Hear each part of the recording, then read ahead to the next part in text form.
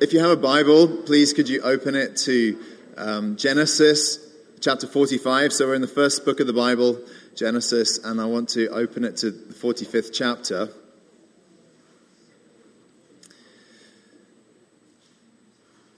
We're going to read the first 15 verses of this chapter in a moment or two.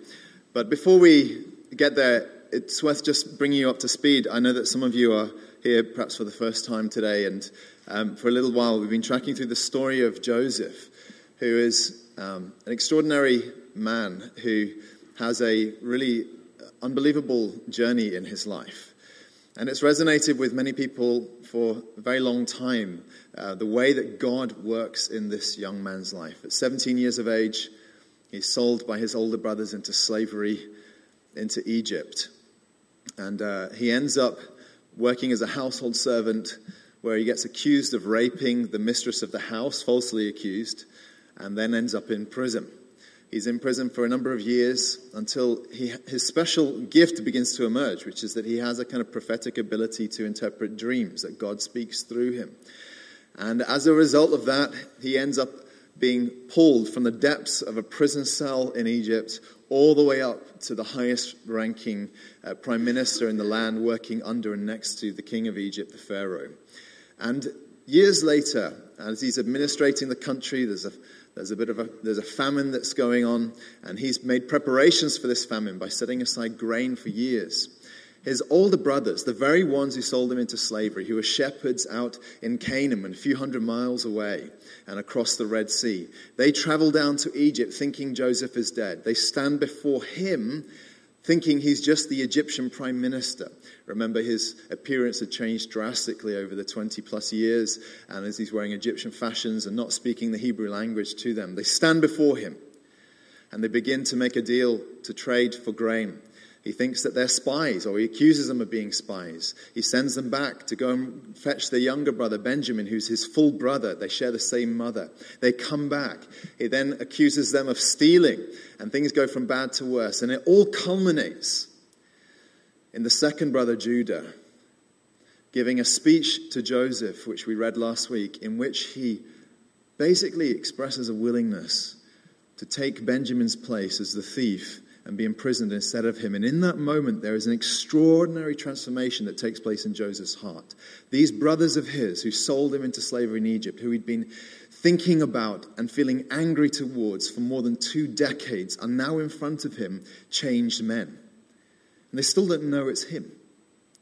And then we begin to read from Genesis chapter 45. This is what happens. It says, "Then Joseph could not control himself before all those who stood by him. He cried, 'Make everyone go out from me.'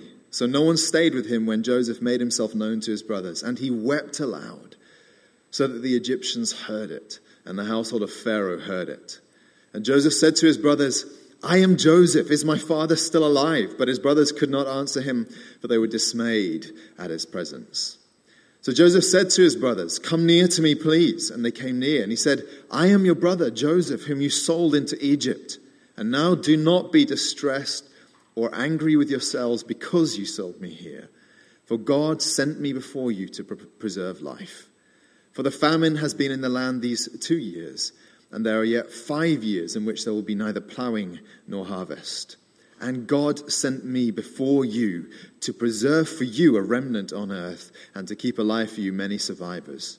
So it was not you who sent me here, but God. He has made me a father to Pharaoh and lord of all his house and ruler over all the land of Egypt. Hurry and go up to my father and say to him, "Thus says your son Joseph, God has made me lord of all Egypt. Come down to me. Do not tarry. You shall dwell in the land of Goshen, and you shall be near me, you and your children and your children's children and your flocks, your herds, and all that you have. There I will provide for you. For there are yet 5 years of famine to come, so that you and your household and all that you have do not come to poverty. And now your eyes see, and the eyes of my brother Benjamin see, that it is my mouth that speaks to you. You must tell my father of all my honor in Egypt and of all that you have seen. Hurry and bring my father down here." Then he fell upon his brother Benjamin's neck and wept. And Benjamin wept upon his neck, and he kissed all his brothers and wept upon them. And after that, his brothers talked with him. I want to ask you at the outset, what do you think is the greatest work that God accomplished in this man's life from what you know of Joseph's story? And you might think that the greatest work was his ability to endure pain and suffering, and to endure through all those dark years of feeling abandoned and nevertheless to trust in God, and so that God was able to raise him up in the way that he did. And I say certainly that was an extraordinary thing that God accomplished in him. But it was all preparatory for what was to come. So I don't think it was necessarily the greatest thing.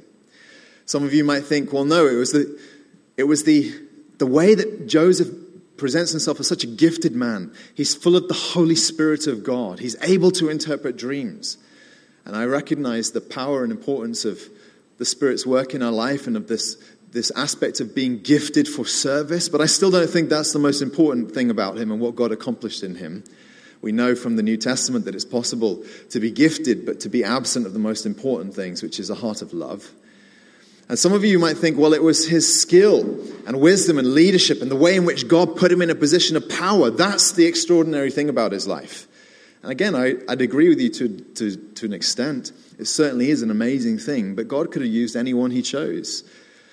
God can raise up and set down each individual to be his instrument in whatever way he pleases. I think the answer to the question, if you ask, well, what is the most amazing thing that God accomplished in this guy's life? It's here. It's in this capacity that Joseph shows on this occasion to forgive, to extend grace and mercy to these brothers of his who were so undeserving. And I think the reason why I draw your attention to this is because it seems to me to highlight an aspect of the Scripture's teaching about God's relationship to us and what in particular it is that God values and what he wants to accomplish in you. And I can put it like this, that God is much less interested in what you do with your life than he is in what you are and what you become. Now, in a sense, I know that I'm setting up a bit of a false dichotomy there because what you do is very much an outpouring of who you are. But what I mean to say is this, that God is less interested in the things that you accomplish and attain to, your status or rank or any such thing, or the good works you do for him. He's less interested in those things than he is in the transformation of heart that he wants to see within everyone who is part of his family. The Scriptures talk about this as the growth of the fruit of the Spirit in your life, or as the replacing of a heart of stone with a heart of flesh. There are all kinds of ways the Bible speaks about this, but I could prove this to you from so many passages, but let me just choose a few. You think about that great famous passage where Paul talks about the importance of love. And it's often a passage that we hear read on wedding days. But he says there, if I speak in the tongues of men and angels but have not love, I'm a noisy gong or a clanging cymbal. And he goes on, he says, if I can do all these extraordinary things, but I'm absent of love, I've missed the main thing. So God is less interested in the things you do, the things you accomplish, than he is in the heart and the way in which you're changed on the inside. The same is true when Jesus is teaching us about worship. In the Bible, worship is an action, no doubt about it. And for those who lived in Old Testament times, the actions were very demanding. They had to make certain journeys, travels to Jerusalem. They had to perform sacrifices. They had to do it in a special way. And all of that was part of their worship. And even for us who are living in the kind of New Testament era, as it were, worship does involve action. It involves singing with your heart and with all your passion. It involves assembling with God's people. But the Lord Jesus Christ made this vital distinction when he's talking about worship, when he was talking to the woman at the well, that passage that Jeremy preached from a couple of weeks ago. He said, the hour is coming when neither on this mountain nor in Jerusalem will you worship the Father. He says, the hour is coming and is now here when true worshippers will worship the Father in spirit and truth. You see the difference that he makes there. He says, real worship is not going to be so much about the where and the how, even the when. It's going to be about a posture and a state of heart to worship in spirit and in truth. It's true also when he's talking about the life of holiness. I think about those amazing statements in his Sermon on the Mount. When he says things like this, he says, "You've heard that it was said of those of old, you shall not murder, and whoever murders will be liable to judgment." And we all agree murder is bad. It's a heinous crime. But then Jesus adds to that, he says, "But I say to you that everyone who is angry with his brother will be liable to judgment. Whoever insults his brother will be liable to the council. And whoever says you fool will be liable to the hell of fire." Now this is extraordinarily sobering teaching in the Bible. Because whatever facet of Christian living you look at, the things you do, the way you worship, the life of holiness that you're called to, whatever way you look at the Christian life, the New Testament keeps telling us again and again, God is so much less interested in what is the appearances and what is on the surface than he is interested in the heart and what is happening inside of you. He's interested in the transformation that takes place within your heart, out of which flow all kinds of good things. But this is what God is interested in. And when you ask the question, what is it that God especially wants in the heart of his people? What is it that perhaps best captures the Spirit of God and shows that he's at work within us? And I think one answer to that is the formation of a heart of grace and the capacity to forgive others, the ability to be lavish in the giving of grace just as you've received grace from God. And the reason why I would put that so high in terms of the way the Bible talks about God's agenda and his priorities for you is a couple of reasons. One is because Jesus teaches us that really this is the evidence that you know him. He says on numerous occasions that you can't be forgiven unless you forgive. And what he seems to mean by that is the only way you can really be confident that a person is a Christian in the first place is that they have this ability to give the same grace that they've received from God. That just as you've experienced, you've known what it is to bring the burden of your sin before Christ and to know him taking it off of you and freeing you from any sense of shame or guilt or any sense that you have anything to pay for it. In that way, the proof that you know what that feels like is that you're willing to do that for others. A person, I can put that negatively, a person who cannot forgive is doubtful that they are a Christian. And I'd also add this. It's one of the most obvious and transparent ways in which we begin to see Christ-likeness forming within the Christian life. I love to put alongside one another the stories of Jesus dying and of Stephen dying, Stephen the first martyr. You remember how Jesus, when he's on the cross, in Luke's gospel, he's hanging on the cross, he's bleeding out his life, and he says to God, "Father, forgive them, for they know not what they do." And Stephen, that first Christian martyr, he's being bludgeoned as the stone. He's being stoned in Jerusalem, and the stones are smashing into his head and crushing his body. And as he's dying, he begs forgiveness from God for the people who are killing him. And to my mind, then, there is no greater proof and evidence of the power of the Spirit at work in an individual's life than when we are able to demonstrate and walk in the capacity of grace and forgiveness. I recognize in addressing this subject that we're all in different places in this room. There's some of you here who are not really aware that you've been wronged and therefore not conscious that you're carrying any issues with you, that there's anyone to forgive. And I'll say to you, well, you probably just haven't lived long enough yet. And there are others of you who, at the other end of the spectrum, are immediately aware, even as I'm speaking, you're immediately aware of those individuals in your life, perhaps one person who's done something so wrong against you, wronged you so terribly, perhaps in the distant past or even recently, that you say it's impossible to forgive. It's impossible. To which I say, it is impossible. You're absolutely right. That's why it has to be a work of the Holy Spirit in you. It has to be a supernatural work of God. And therefore, your ability to forgive will only be proof of the extraordinary power of the Holy Spirit and the way in which he changes our hearts, as we see in the life of Joseph. Most of us are probably somewhere in the middle. People have wronged you many times in your life, and some relationships have been fractured, torn, and maybe there's people in your life who you struggle to be around or avoid altogether. And this little irritations, it's like I went on a walk the other day with my kids and ended up with little weeds attached to my shoes, little tiny seeds with hooks that were all over my shoes. And it's like that. You go through life and things attach themselves to you. And it's irritating and annoying, and you have to, maybe you give it some attention, but mostly you just live with the issue. Or it's like having creaky joints. It's kind of annoying. None of you are close to that yet, I assume, but maybe one day.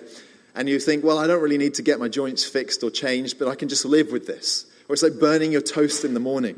You just scrape it off, don't you? And just butter the stuff. It's like, oh, I'm not going to start again. And it's like, well, I've got these irritations in my life. There are relationships that are fractured, broken, damaged, but ultimately I can live with it. I'll just get on with my life. And I want to remind you, friends, of the central importance, the urgency even, that the scriptures put on this issue of forgiveness. Paul says in Romans 12 that as far as it depends on you, live peaceably with all men. I want, therefore, to open this up in the life of Joseph and ask this question: how is it that this man was able to forgive? What is it that takes place on this day that so brings about a healing of the relationship? And I want to show you a few things. And the first is this: that this forgiveness takes place, first of all, in his heart. And I say the same to you, that where forgiveness is necessary, it has to happen, first of all, in your heart. Now, the reason why I stress this is because I think sometimes we get this back to front. We imagine that in order to forgive someone, the first thing that's necessary is we have to be reconciled to them. And ideally, it should be accompanied with much groveling and repentance on their part. And then maybe I'll consider forgiving them. But what you see happening in Joseph's life here is something almost the exact opposite of that. The forgiveness is beginning earlier. And in fact, I would say it makes sense, doesn't it, logically, that forgiveness is more fundamental than reconciliation. Reconciliation is good and sweet and wonderful. But something more fundamental than reconciliation is the ability to forgive from the heart. It's the first thing that enables reconciliation, if possible, to take place. And doesn't always happen, but the forgiveness must happen. I can prove this to you. Ask yourself, when is it that Joseph forgives his brothers? You read the passage with me. When does it happen? And the answer is, it's right at the beginning. You look at those first two verses. It says Joseph could not control himself. He's just heard Judah very humbly acknowledge guilt and responsibility for the thieving of the silver cup that Benjamin took. And he's a broken man. It says he could not control himself before all those who stood by him. He cried, "Make everyone go out from me." So no one stayed with him when Joseph made himself known to his brothers. And he wept aloud, so that the Egyptians heard it and the household of Pharaoh heard it. This is where you see this change happening. And notice, friends, that the change takes place from the inside out. That it's something that begins and originates inside his heart long before it results in the reconciliation that takes place between him and his brothers. And notice also how deeply emotional this experience is. The reason why I draw your attention to that is because I think sometimes we can think of forgiveness as a decision you have to take. And I recognize that there is a decisional element to forgiveness. You can grit your teeth and choose to forgive. But for Joseph, it's more than that. His whole heart is melting in this moment, in this outpouring of extraordinary emotion. What's going on? Why is he weeping so uncontrollably like this? And I think The answer is that it's a complex and multifaceted thing that's happening in him in this moment. Forgiveness always is. There are times when you weep in life when it's just simple and straightforward. If you weep in grief at the loss of a loved one, that is just sheer sadness, bitterness of heart. If you weep on the day that you're getting married, we hope it's happiness and joy, the overflowing of joy. If you weep at the birth of your first child, my wife often points out that I wept on neither occasion. I'm not a weepy sort of person. I try to tell her this. But anyway, some people do. Some people do. They weep easily. You think if you weep on these occasions, it's pure joy.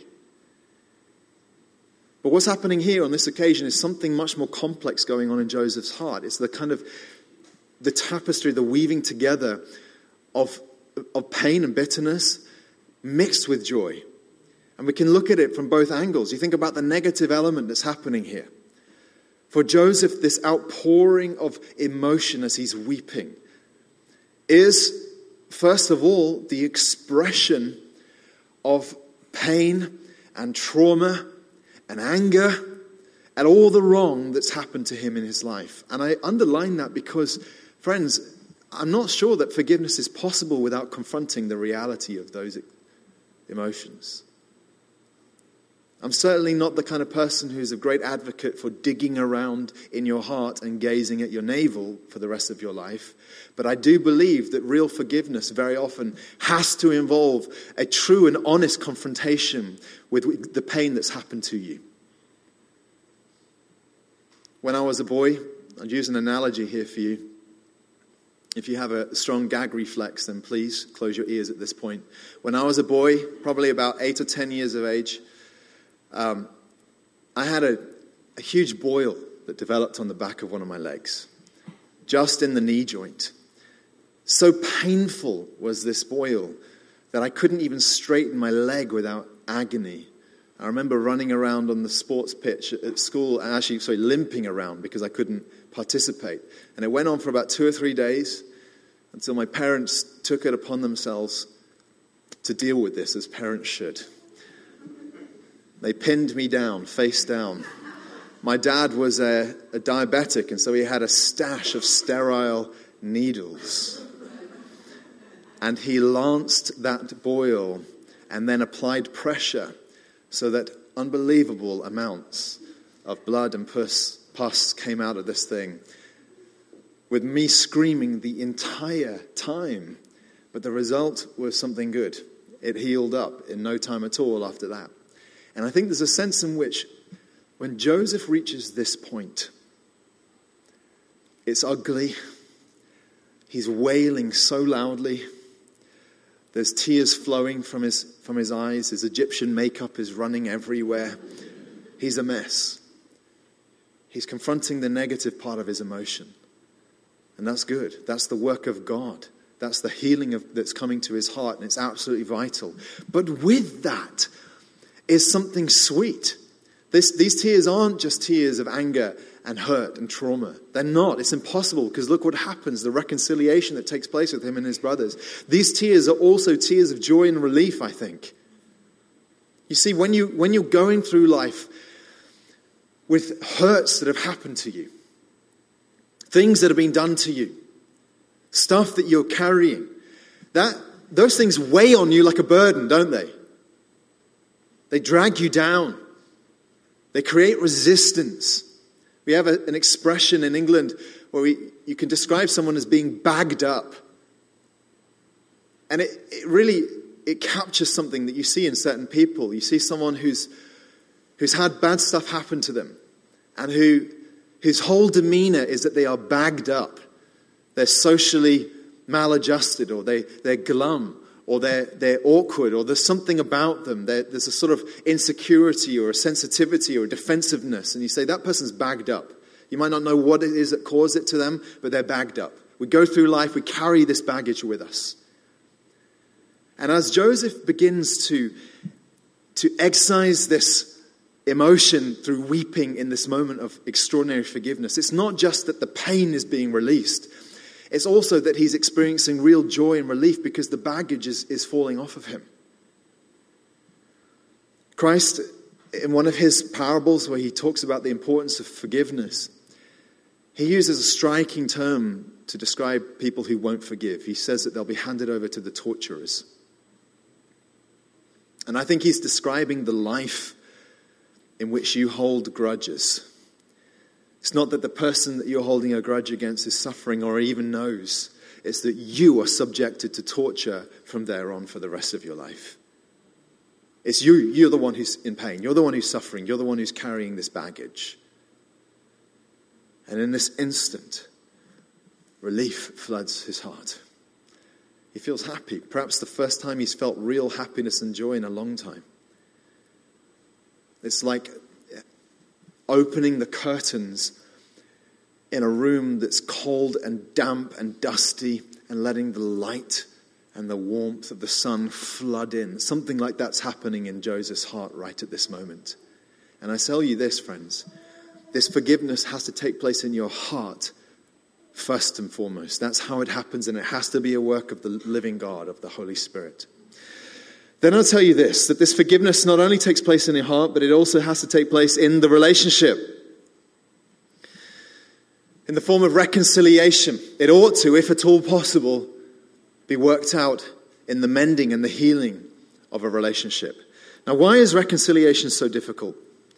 On the surface of things, it oughtn't to be. The mechanics of reconciliation are simple. It is simply having a conversation with another person, something that all of you have done already multiple times today.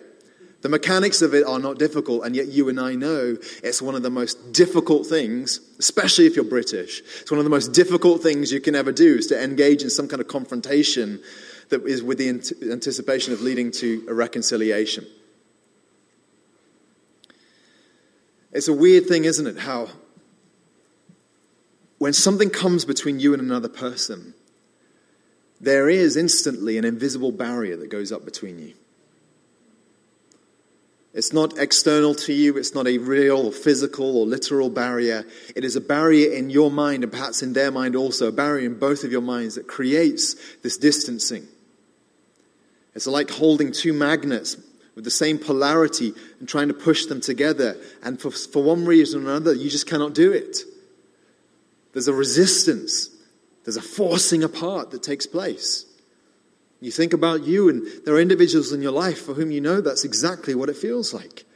Even to go near to them, you start to feel this force field. You can't look at them, or you can't be in their presence. You can't laugh at their jokes, and you can't just act like everything's normal. There's a pressure. It's a terrible thing when this happens in the home, in married life. You have to somehow exist around each other without being able to get too close to one another emotionally or physically or in some other way. Some people go on for years like that. It's a tragedy. There's this barrier that goes up. It's like trying to mix oil and water. The two things won't go together. And you and this other person, you just cannot experience connection. This is a powerful thing. Joseph experiences this the second that it dawns on his brothers that he is the brother they sold into slavery. He tells them, "I'm Joseph." And verse 3, it then says, "But his brothers could not answer him, for they were dismayed at his presence." The very instant that they realize who it is they are standing in front of, the barrier is there. They can't look at him. They want to leave the room immediately. They want to hang their heads in shame. And Joseph can feel this from them without question. So obvious, isn't it, when there's an issue between you and someone else? What Joseph does then is fascinating in order to bring about this reconciliation. Because I would say to you that I think he demonstrates immense skill and real courage to bring about a healing of this breach. How does he do it? The first thing he does is he makes communication possible again.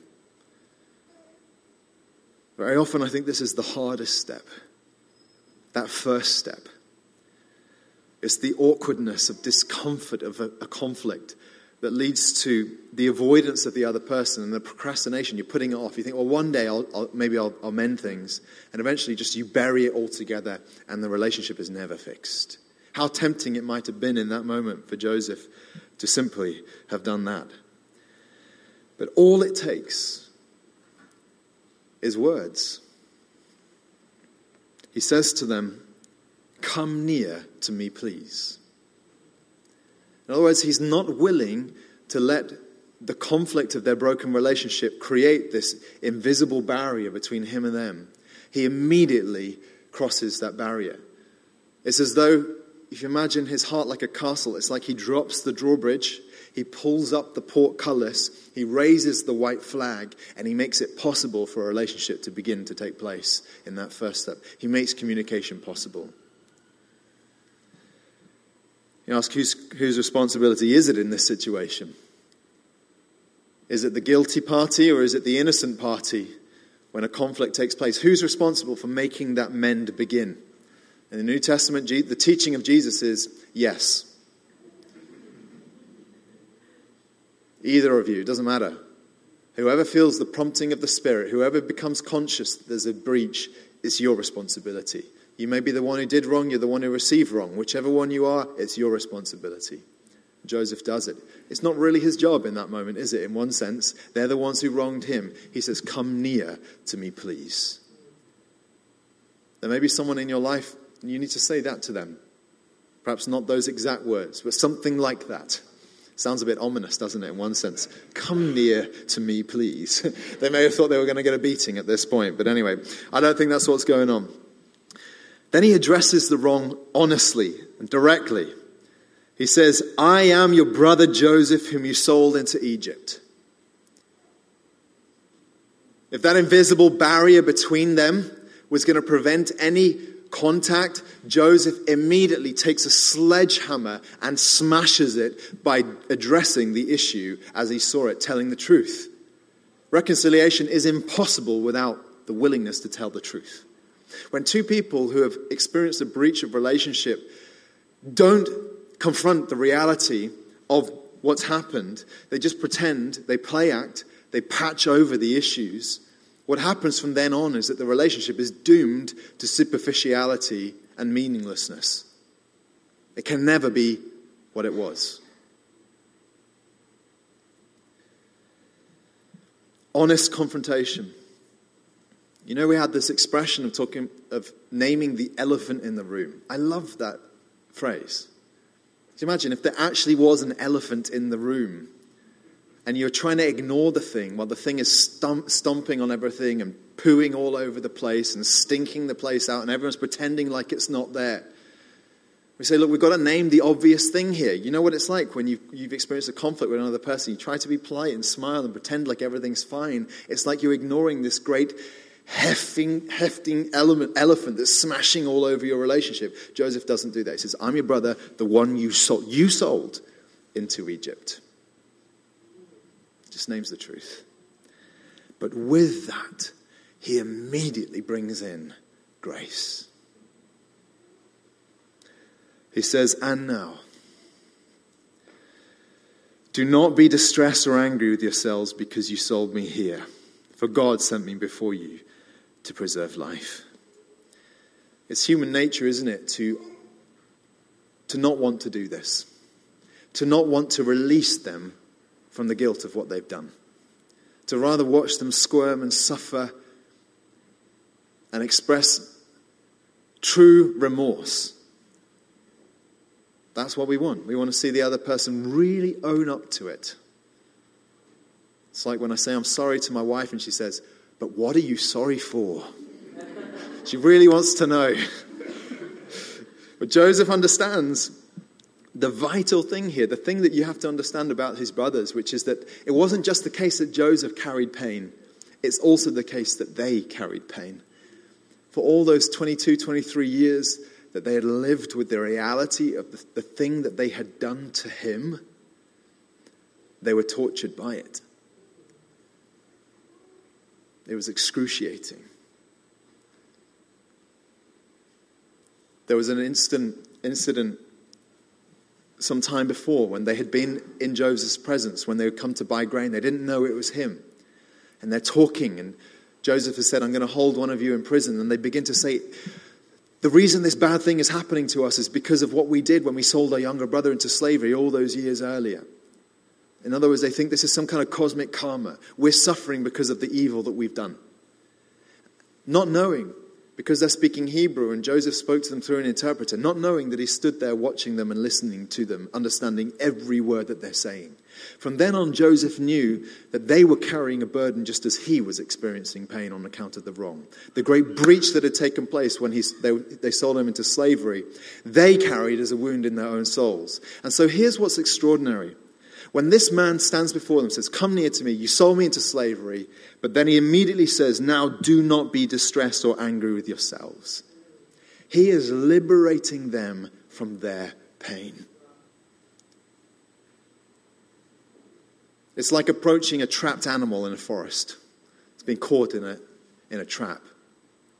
That thing might be vicious, angry, defensive. But the loving and kind thing to do is to release them from the trap. In a sense, that's exactly what Joseph does for his brothers on this moment. By offering them grace, he sets them free from the torment of this years of afflicted conscience and pain that they had been enduring. That's the gospel, friends. That's what Christ has done for you. That's what it means to be a minister of reconciliation, as Paul puts it in one of his letters. To free people from the wrongs that they've done. Forgiveness takes place in your heart. It takes place in the relationship. And one final thing I want to add, friends. It also takes place underneath the shadow of the cross. And we know that the gospel has a unique power to enable us to forgive others when we've been wronged. You think about how the gospel is superior to vengeance. Jesus said, you've heard that it was said, an eye for an eye or a tooth for a tooth. But then he instructs us to love our enemies and to do good to even those who persecute us. Because he knows that vengeance offers you just momentary relief, but you still live with the bitterness for the rest of your life, and it creates cycles of ongoing hurt. The gospel's better than vengeance. The gospel's better than judgment. When you stand in judgment over another, you might not enact any form of vengeance, but you still hold a judgment in your heart against them. And that will put you in a place where you feel superior to them because they wronged you.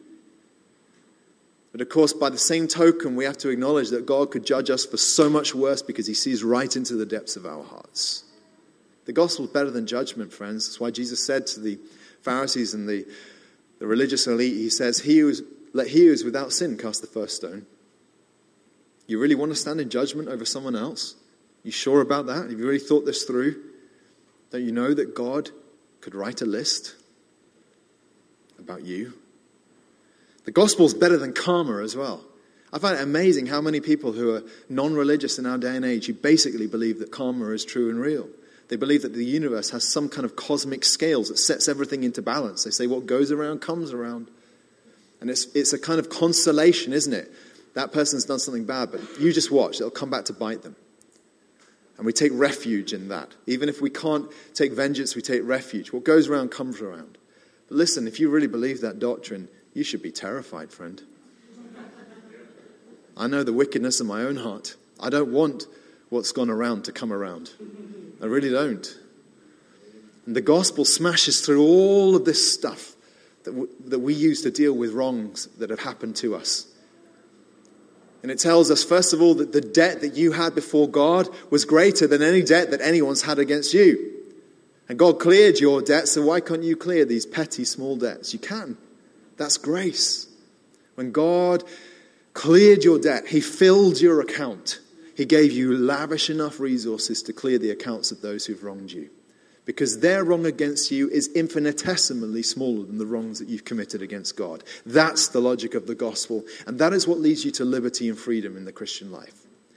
But there's another way in which I think this story kind of preaches the gospel to us.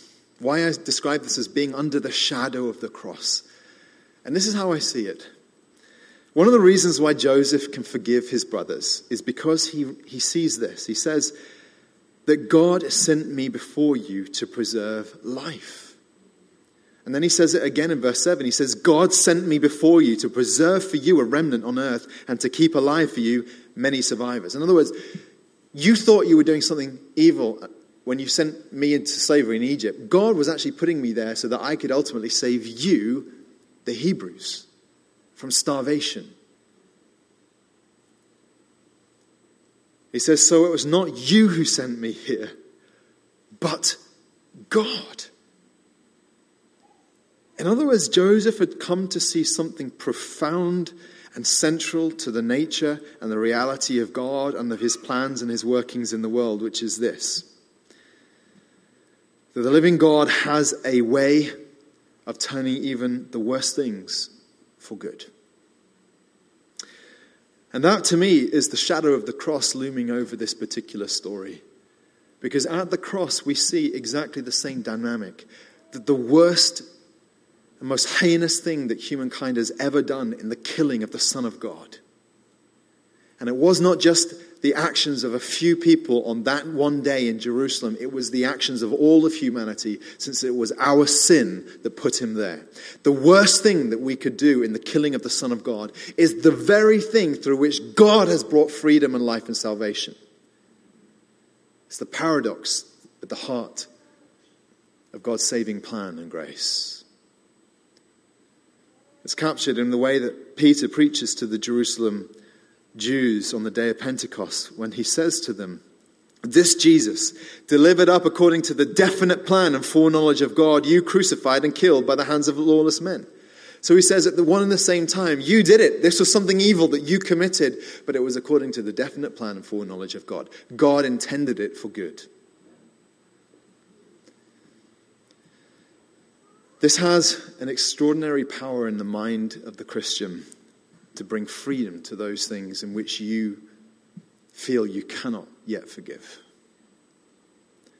Because you can know this, friend, that whatever wrong was committed against you, God in his grace has the power and the promise to work that together for good, as Romans 8 puts it. He works all things together for good for those who love him and according to his purposes. Even the worst things that were done against you, God has a redemptive way of turning that for good in your life. And the cross is the guarantee and promise that this is how God is redeeming all things. Even the worst things that are happening, God can turn into good. And that frees you from resentment.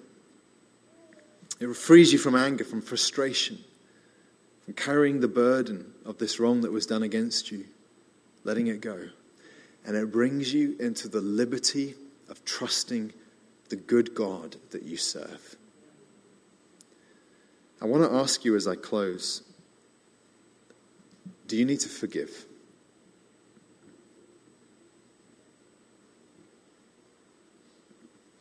I suspect that even in the asking of the question, a face or a name comes to mind.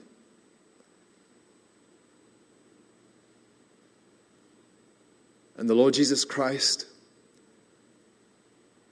who has extended grace and mercy to you, wants you to become more like him. I want us to bow our heads and pray.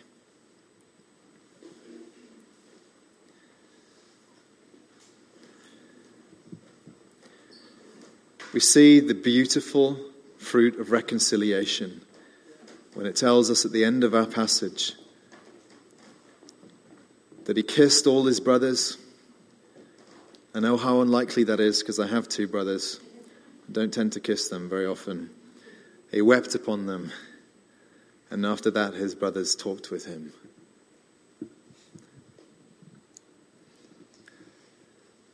In a moment, we're going to take the bread and the wine.